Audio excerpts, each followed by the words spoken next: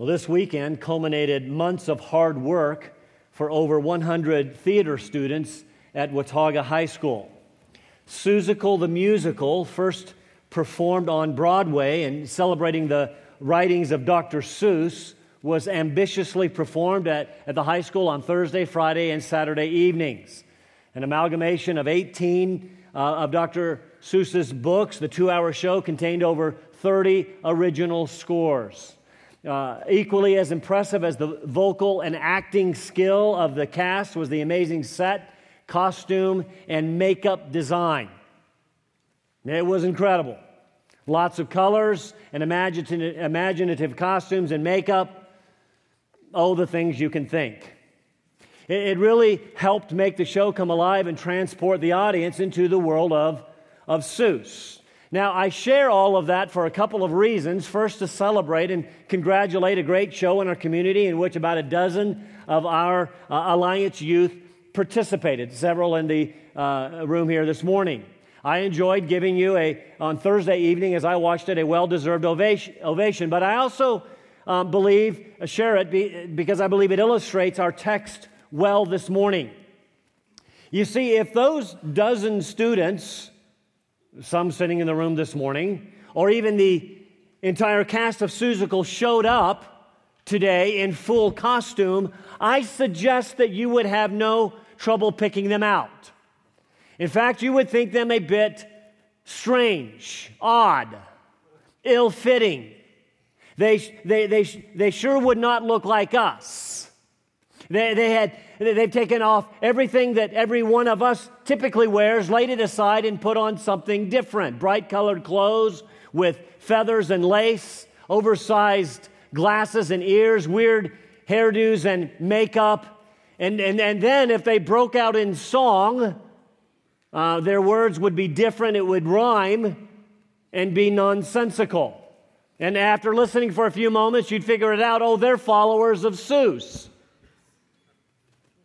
It made me wonder, do we put forth that much effort? They work 6 days a week, by the way.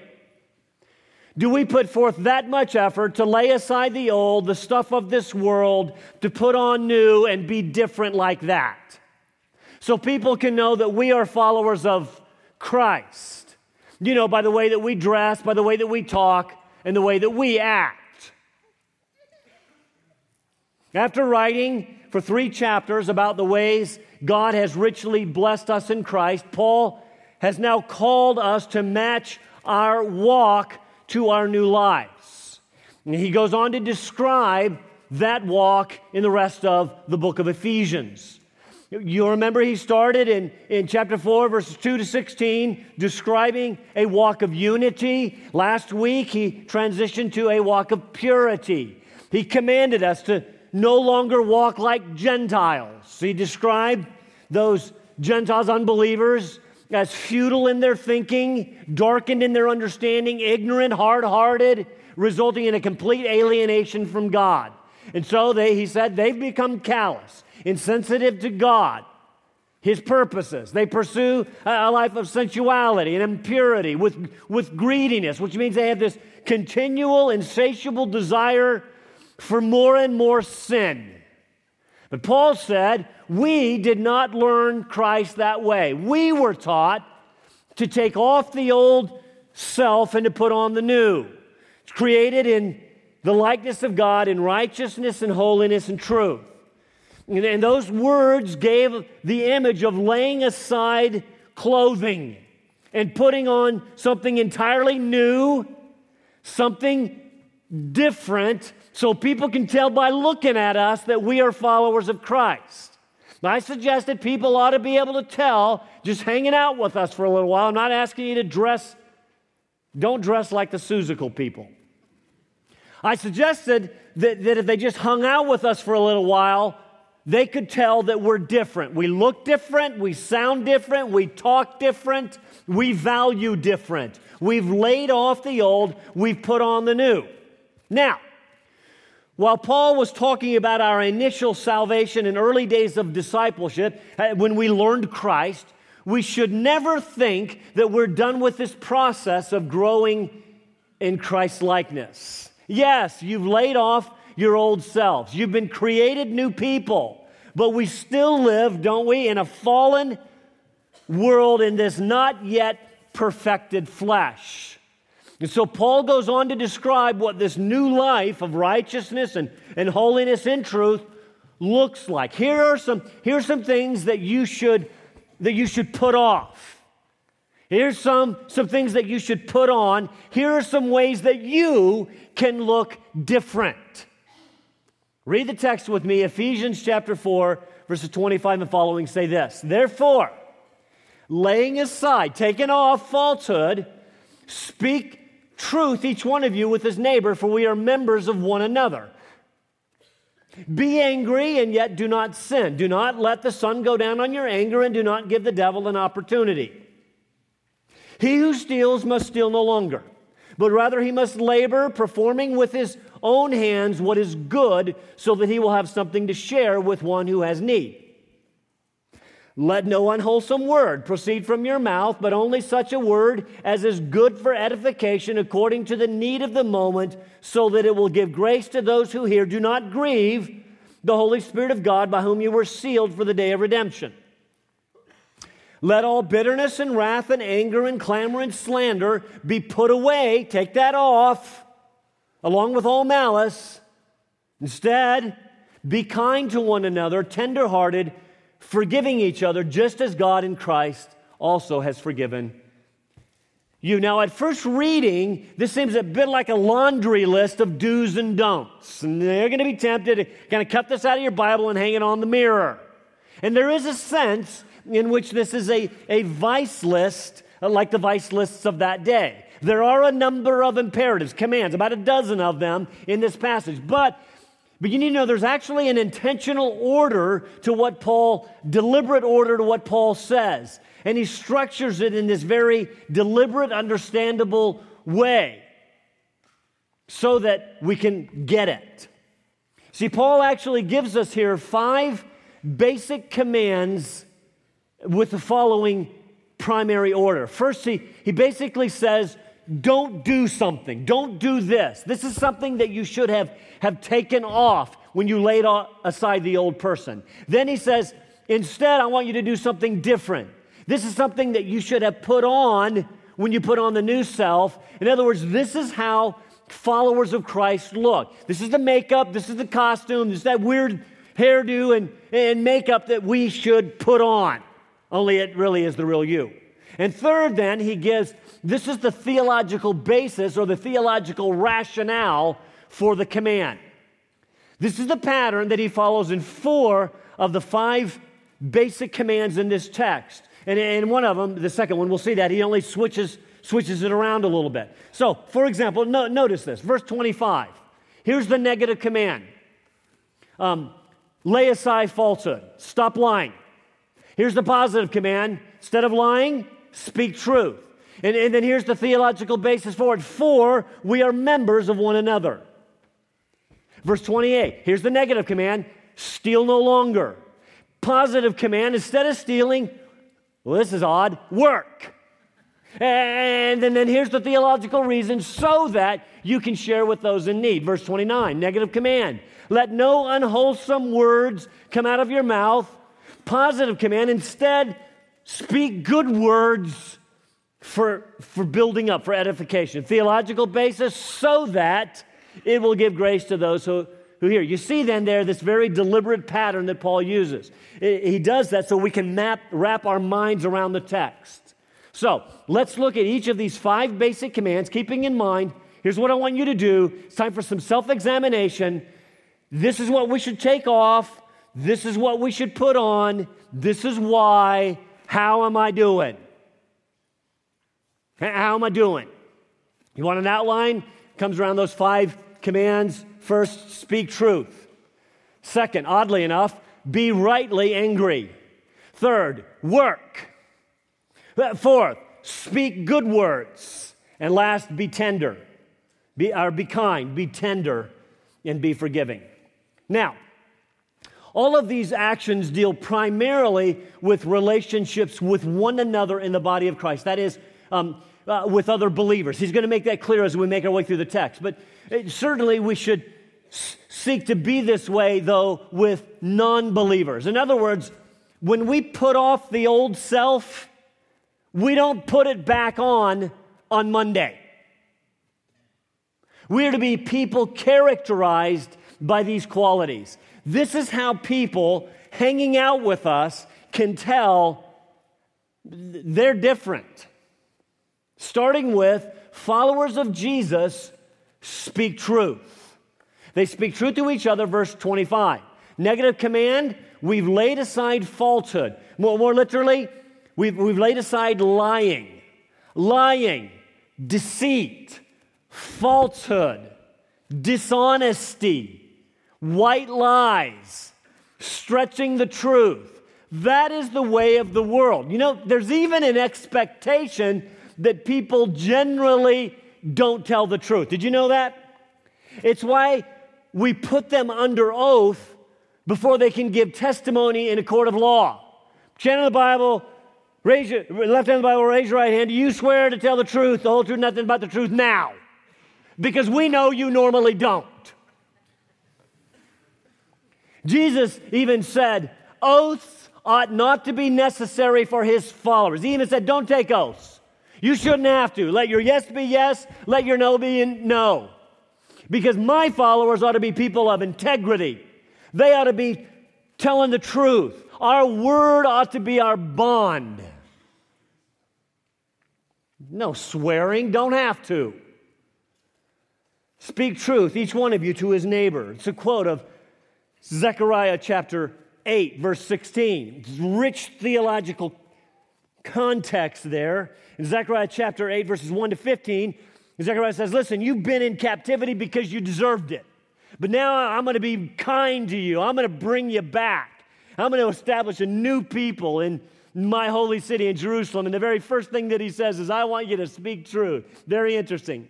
The very first thing that Paul says, having talked about this new humanity that God's creating, Jews and Gentiles. Here, this first, I want you to speak truth. Notice the all-encompassing nature of the command. Each one of you. Each one of you. That's everybody, and by the way, all the time. Listen very carefully. There are no situations where you need to question whether or not the truth is warranted. You do not have to determine, is the truth the right thing to do right now? Now, there may be times that we withhold the truth. I'm not going to get into all of that. But you do not have to question, would it be better for me to lie? Let me just tell you right now, the answer to that question is no. We are people of truth. To his neighbor, would it include everybody? But Paul applies it specifically to one another when he gives the theological basis, when he says, for we are members of one another. We belong to each other. We're members of the same body. That point he's made abundantly clear throughout his letter. Since we belong to each other, we tell the truth to each other. Why? Help me understand. Why would I lie to someone I belong to? Why would I do that? One author described it this way. The nose would not lie to the mouth.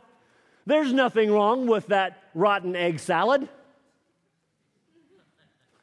Why would it do that? The eyes would not lie to the hands. There's no heat in that fire. The eyes would not lie to the feet. There's no snake on the path. We tell the truth because the truth is what is best for the body, for unity, for purity, for building us up in love. Simple questions.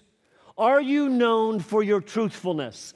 Are you known to be a person of integrity? Can your word always be trusted?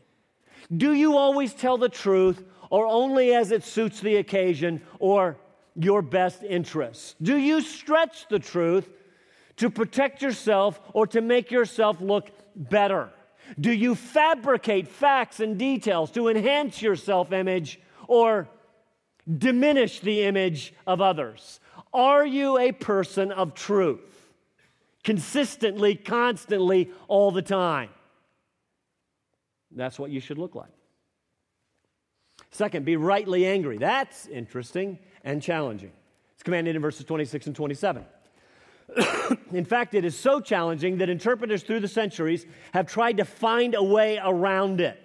Because you need to understand that anger is almost universally condemned in Scripture. For example, James says that the anger of man does not achieve the righteousness of God. In fact, anger appears in almost every vice list of the day. In fact, in most vice lists in the New Testament. In verse 31 of our text, Paul is going to say, let all bitterness, and all wrath, and all anger be put away from you. Certainly, he cannot be commanding us to be angry in verse 26, right? Actually, he does. And he does so by quoting another Old Testament passage, this one, Psalm 4. Context there is very important. David in Psalm 4 has been unjustly or wrongly charged. He's been sinned against. He's going to rejoice that God will ultimately vindicate him. But in the meantime, he urges himself and he urges his readers to include those who were sinning against him. Don't sin. He says, tremble in anger, but don't sin in doing so. And so Paul quotes that and gives us an imperative that is a command when he says, be angry. And what we learn from David in Paul's quote of David is there is such a thing as anger without sin. You perhaps heard it called righteous indignation or righteous anger. Obviously, anger itself is not intrinsically evil because we read in many places in the Bible where God is angry or he's filled with wrath. But he is always rightly angry. You see, God is angry when he or his purposes have been opposed or offended. He is angry when he or his children have been sinned against. And so what we learn is that being angry at unrighteousness has its place. That's why James actually said, everyone must be quick to listen, slow to speak, and slow to become angry. He didn't say never be angry, slow to become angry. Why should we be slow? Because the anger of man does not achieve the righteousness of God.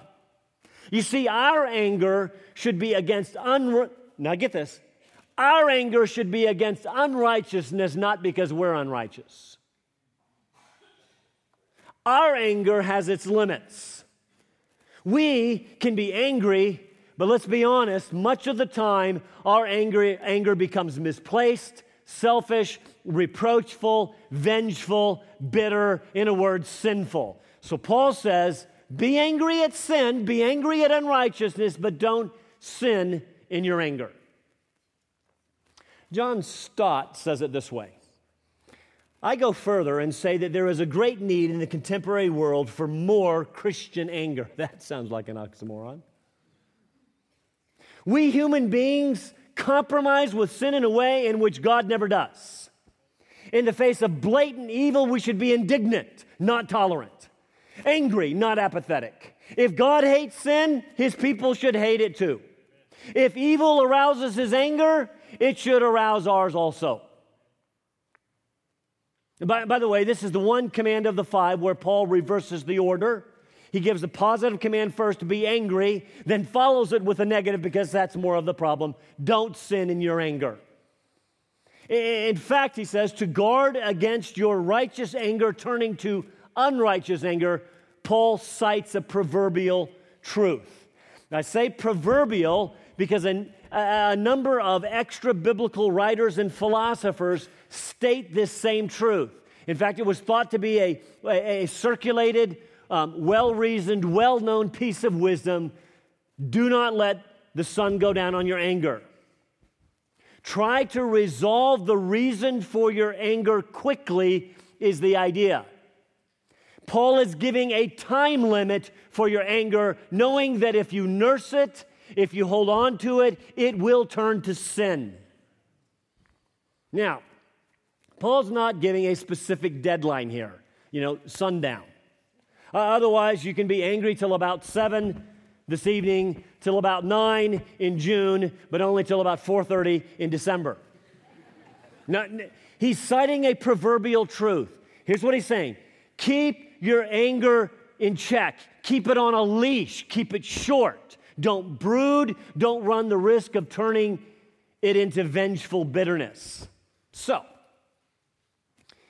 if you or someone else is wrong, sinned against, and it arouses feelings of righteous anger, that's fine. But do something about it. Now listen, in fact, take notes, write this down. Seek gracious confrontation, godly reconciliation, and forgiveness. Then he goes on to give the theological basis for these commands. By doing so, you will not give the devil an opportunity. Now, what's that mean? Well, Paul doesn't tell how the devil uses the opportunity. Later in this book, he's going to talk about the devil's schemes and fiery darts that are unleashed against us. The point here seems to be that when you allow your anger to control you, rather than controlling your anger, when your anger is prolonged and becomes sinful, you give the devil an opportunity to use your sinful anger against you, to exploit you, to influence you. I find it very interesting that he doesn't cause your anger, he uses it against you. You give him the opportunity to breed continued strife and discord in the community of believers. And he says, don't do that. And by the way, while this devil-granted opportunity is applied to anger, it's true for all of these negative commands.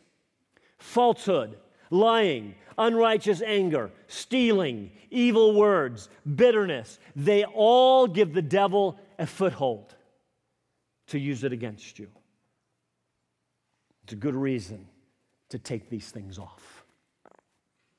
So, believers must put off lying, put on truth. They must put off unrighteous anger, put on only righteous anger with limits. And third, believers must put off stealing and put on honest work, verse 28.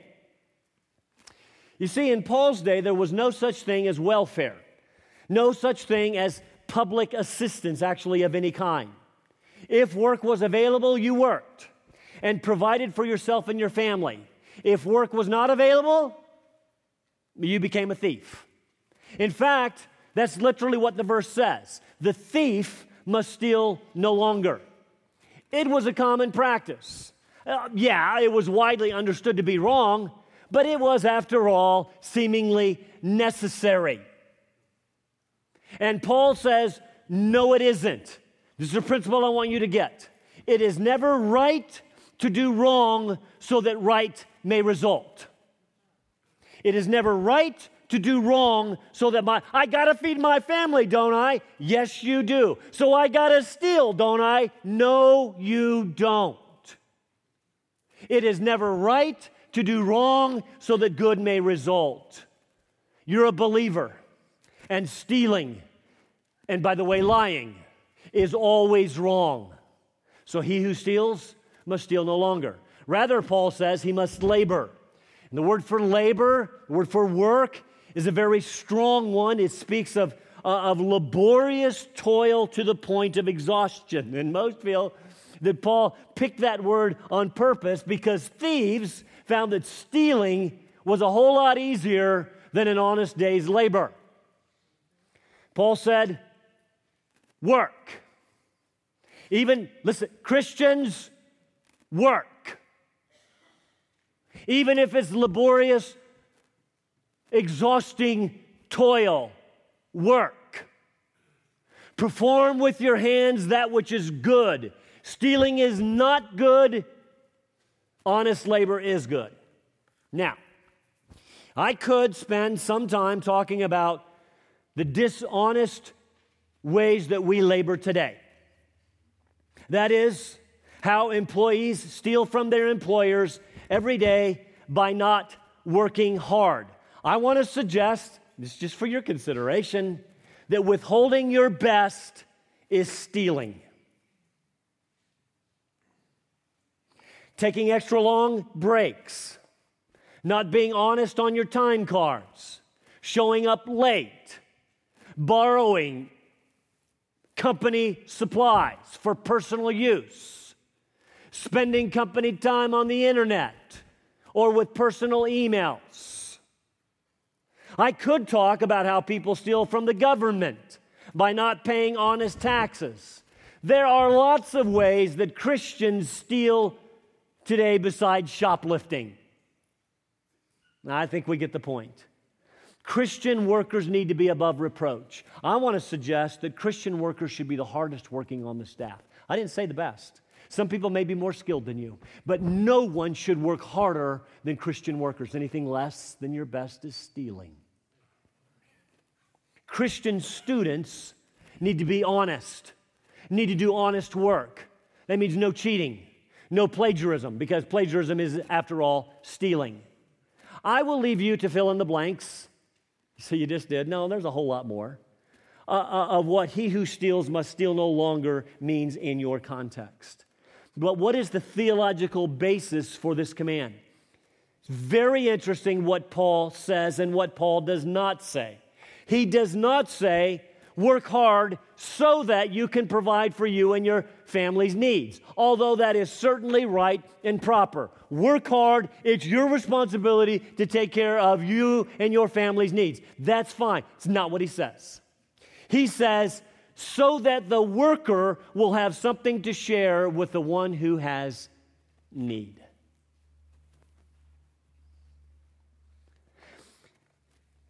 As I said, there was no governmental public assistance program. And so here Paul calls on believers to work hard, not to enrich themselves while others suffer, but to help those in the church family who have need, who need help. We see that the early church did this very well in the book of Acts. This is actually unbelievable. And the congregation of those who believed were of one heart and soul. And not one of them claimed that anything belonging to him was his own. I'm going to ask some of you for your car keys this afternoon. But all things were common property to them. For there was not a needy person among them, not one. For all who were owners of lands or houses would sell them and bring the proceeds of the sales and lay them at the apostles' feet, and they would be distributed to each as any had need. That's not communism. That's called community. And that's amazing. That's different. And I want to suggest that's Christian. 2 Corinthians chapter 9, where Paul is talking about sacrificial giving, and a verse that we often hear and quote, he who sows sparingly will also reap sparingly, and he's talking about giving, and he who gives bountifully will also get bountifully. Yeah. And so the motivation to give a lot is to get a lot. Because after all, God loves a cheerful giver, right? Right. That's what Paul said. It's true. And so we give a lot to get a lot. Yeah. And then Paul goes on in verses 10 and 11 of that chapter to tell us why we get a lot. Now, God who supplies seed to the sower and bread for food will supply and multiply your seed so you can spend it on yourself for sowing and increase the harvest of your righteousness, and you will be enriched in everything for all liberality. That means so you can give it away, which through us is producing thanksgiving to God. You give so that He will give you more, so that you can give more, so that you can care for others, increasing the harvest of your righteousness. And so Paul actually says here, stop stealing. Work hard so that you can get a lot, so that you can give it away. That's what Christians do. And by the way, while I'm on the topic, I am so encouraged by this church and our giving. Not just to the general fund to meet the needs of the ministries of this church, that's good. Not just the giving to the building fund so that we can build a larger facility to continue to meet the ministry needs of this community, that's good. But things like giving to the benevolence fund to meet the needs of brothers and sisters. Scott reminded us a couple of weeks ago that $250,000 has been given through the benevolence fund in the last 5 years to meet the needs of the body. I celebrate that. $250,000 that you have given. You could have bought a new car. You laid it at the leader's feet to be distributed as there was need. And your giving, your sacrificial giving to meet the needs of others has rubbed off on your kids. Last weekend, they gave and they raised almost $21,000 for an orphanage in Uganda.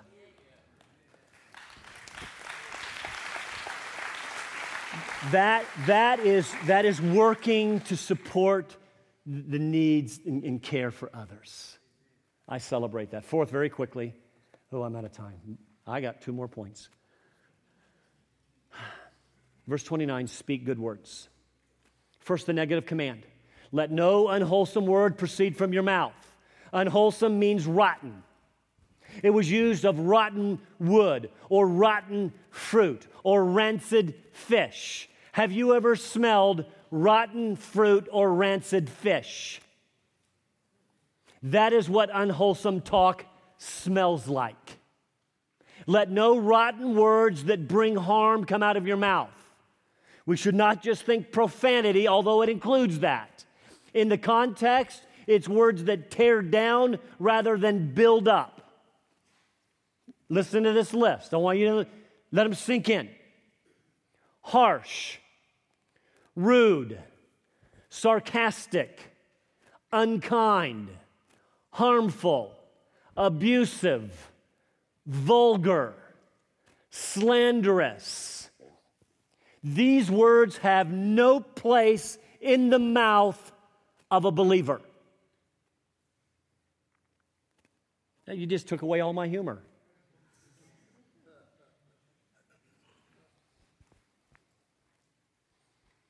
Instead, use only words which are good for edification. That means building up, according to the need of the moment. Don't miss what Paul is saying.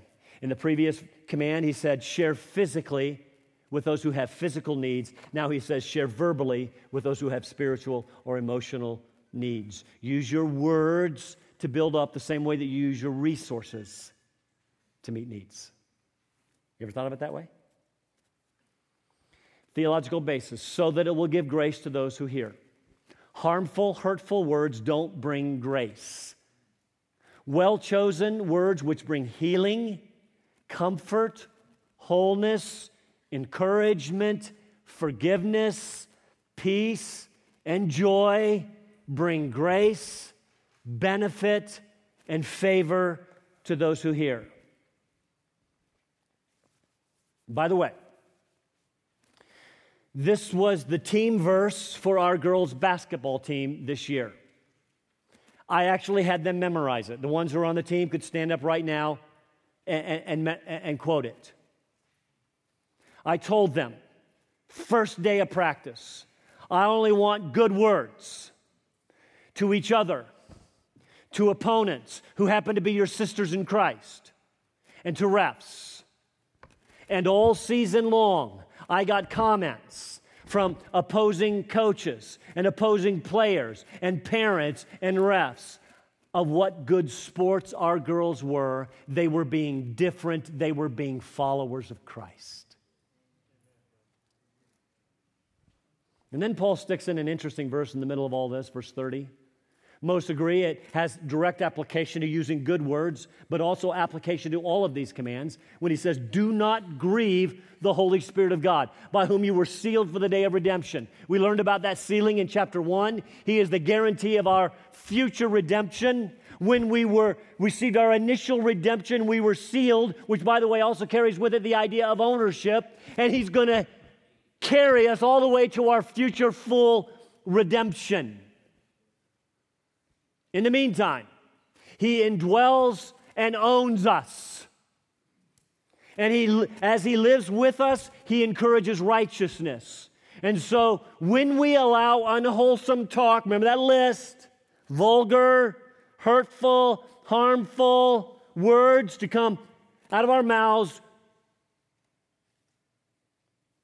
we grieve Him. When we lie, we grieve Him. When we lose our tempers, dads, we grieve Him.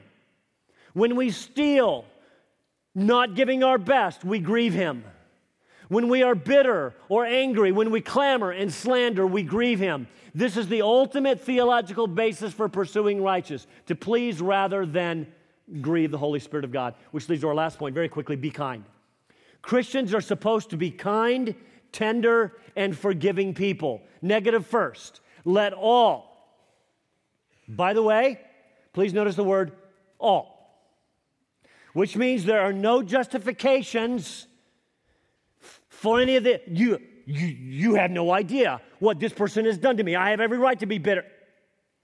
Let all unrighteous bitterness and wrath and anger and clamor and slander be put away from you with all malice.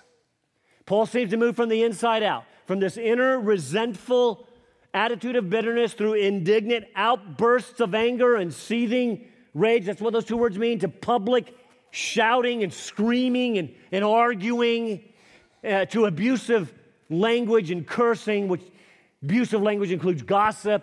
All that is slander. Put these away. Take this off. It should not describe followers of Christ. Instead, believers are to put on different qualities. He says, first, be kind to one another. We see the primary application here is toward other believers. Be kind. We're reminded that God was kind toward us. We're also reminded that kindness is a fruit of the Spirit. And this reminds us that all of this we can only do as we daily surrender to the Holy Spirit in our lives. Be tenderhearted. Interesting word. It speaks of compassion. In fact, the word originally spoke of the inner organs. It spoke of the gut. It's actually the word from which we get our word spleen. It's the word that Matthew used of Jesus when he looked at the people harassed without a shepherd, and he had a sick feeling in his gut. It's called splanchna. It's compassion. We too are to be tender, compassionate toward others. Sick feeling in our gut at the plight of other people. And we're to be forgiving. You see, the antidote to bitterness, wrath, and anger is forgiveness. Can I tell you something? You will be wronged. You will be sinned against, even by other believers. And you might for a moment feel righteously indignant. But as we seek to live in the unity of the Spirit and the bond of peace, we need to be forgiving people. As believers wrong us, and they will, and they seek appropriate repentance, we forgive. As God in Christ has forgiven us. What that means is we do not hold it to their account. Theological basis, because God in Christ has forgiven us. Can I remind you that we have been the offending party? Because every sin is ultimately committed against God. And yet as we sought repentance, He graciously granted forgiveness. And forgiven people, listen to me. Forgiven people should be forgiving people. That's the theological basis. I'm done. Christians put off lying, put on truth. Christians are righteously angry against sin, but they seek godly reconciliation. Christians put off stealing, and Christians work hard. Christians put off rotten, smelly words and seek good words to build up. And Christians put off bitterness and anger and malice, and they put on kindness and tender compassion and forgiveness. This, you see, is how we look to each other and to an unbelieving world. Let's stand for prayer.